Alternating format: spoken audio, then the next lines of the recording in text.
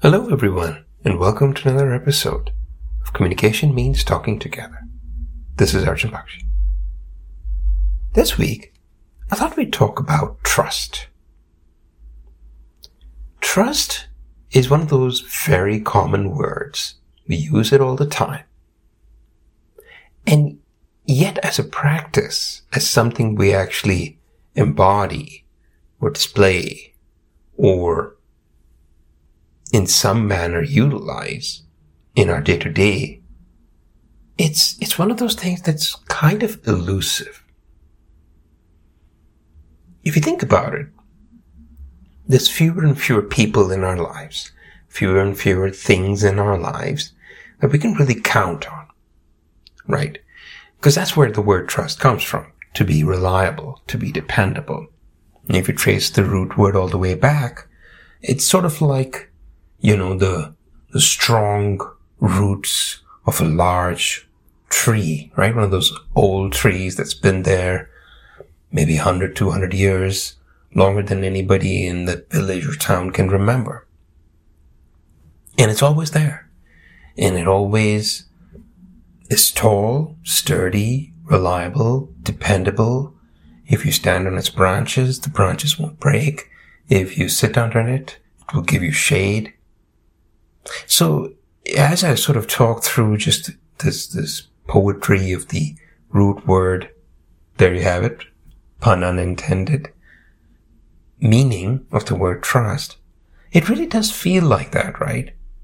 It really does feel like trust or having trust is very much related to a history of past actions and the ability that we have to create a persona, a track record, a sense of reliability in the other that, hey, if I give this work to Michael, it'll get done.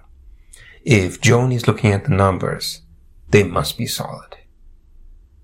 If David is picking us up, he's going to be on time. That's the kind of, I guess, characteristic we'd all love to be associated with, right?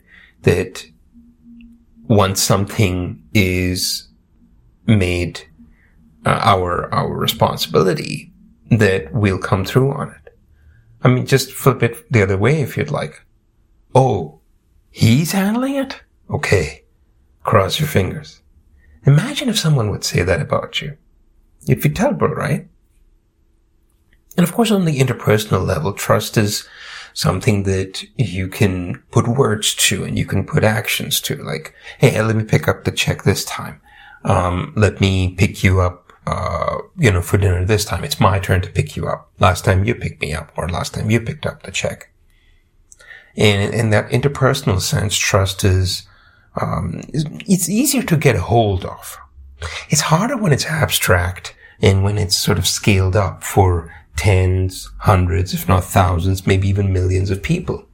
I was just reading an article today, and a company called Morning Consult that does a lot of polling and surveys on a variety of topics. They had in 2022, as I'm sure a lot of companies produce such reports, the most trusted companies in the US. And there's some very known names in there, but you know what was amazing about the names? None of the names that were in the top 10 or 20, and you're welcome to look it up. I actually think I posted it on my LinkedIn. They weren't flashy names. There were names like Clorox was on there, or UPS was on there. You don't even think about some of these companies, right? You just buy, on your Amazon.coms or your Walmarts or wherever you do your shopping online. And, it tells you, okay, great. See, the product will reach you in 2 days, 5 days, 10 days, whatever the promise the company makes. But then that it'll get there at or before that window. Now, we've been disappointed before, right? But somehow companies like UPS are able to convince us that this is still a covenant. We'll be there on time or early. And they've gotten really good about it. I'm not trying to plug their product, but I'm thinking my own experience as well. And probably the same with some of those household products out there. Different soap companies, shampoo companies, I guess even entertainment product companies. But none of them were like the flashy products. A lot of them were the sort of what you would call old faithful products. And I read through the report to see what question people were asked. And it's not just dependability. And I think this was a big takeaway for me. It wasn't just that the respondents felt, hey, these companies are dependable. It's like they're dependable, but also I trust them to do the right thing. Let that sink in for a minute. I trust them to do the right thing. And I was completely unrelated to this. I was having a conversation with a friend the other day, and I was remembering many years ago, almost 10 years ago, I was having something delivered to my house, something I bought online. And it was not a cheap product. It was a product of some value. And so I really wanted to be there to pick it up because I wanted to make sure I safely put it away before anything happened to the package. And I remember getting a notification and a call, I think, from the delivery person, that, hey, it was dark. There were some people out there. I was worried about leaving your product. I know it's not, soap and shampoo in there, something important in here. Why don't you come by to the shipping warehouse, Sure ID, and pick it up? That way you'll get your package. I thought that was really helpful.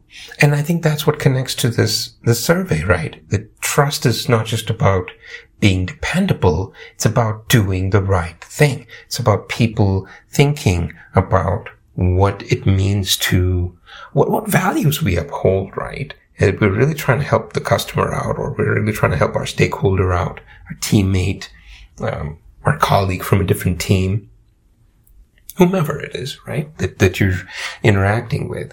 You're trying to give the other person, the best help you can give them. And so that, things don't go, awry.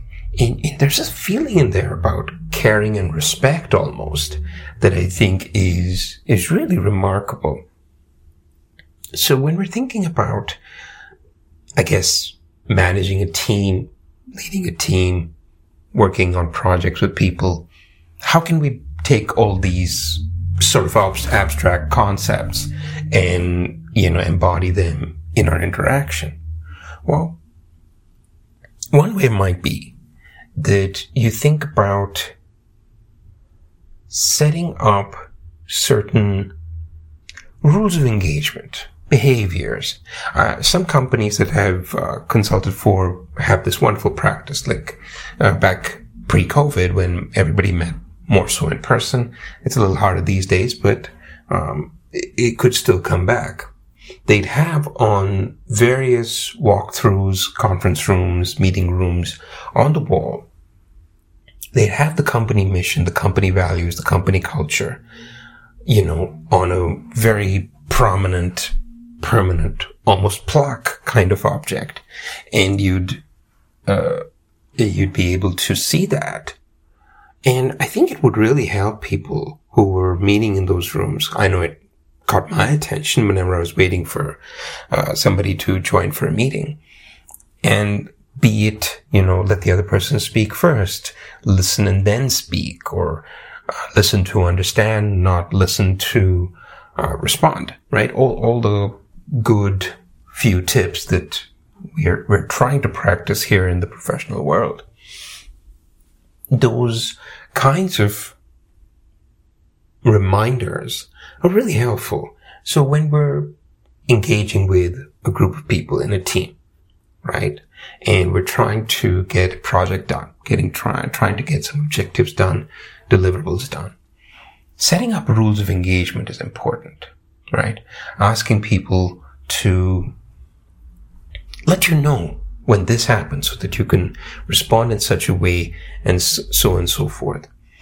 Showing people that you've done this before, building a little back credibility is really important to building trust. I think one of the most important things you can do is showing them not just that you know the job, but that you have been successful at this before. That maybe you've got some wins and losses. That's okay. You don't have to have a perfect track record. But what if you have a perfect snapshot of what could be some learning points from even a previous failure, so to speak, and you know now, having gone through that failure, what exactly needs to be done to minimize repetition of that failure. So, in other words, when we're having these conversations, we're trying to build trust, trying to build credibility, trying to build rapport even with the other people on the project or on the team. Letting them know who we are, letting them know what we've done, letting them know what we want to do is so important, because by the end of it, trust it's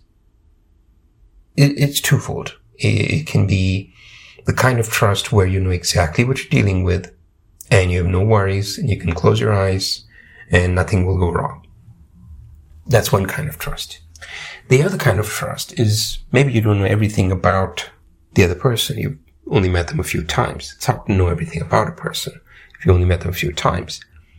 But there's some essence of their values and their sense of right and wrong and their sense of personal integrity that if you can get that across about yourself, that no matter what, you will not allow a project to be delayed. No matter what, you will not allow anyone to cut corners, for example, and so forth. And then you actually come through on that. So in other words, you make a promise and you come through on a promise. That is a beautiful way to start to build trust again. But what if the trust is built and it is tarnished? Right? And that does happen sometimes where we're not perfect. Things fall through. They're out of our control. I think it's important in those moments when we're questioning a relationship with someone, whether we should work with them, whether we shouldn't work with them, whether it was a mistake, etc.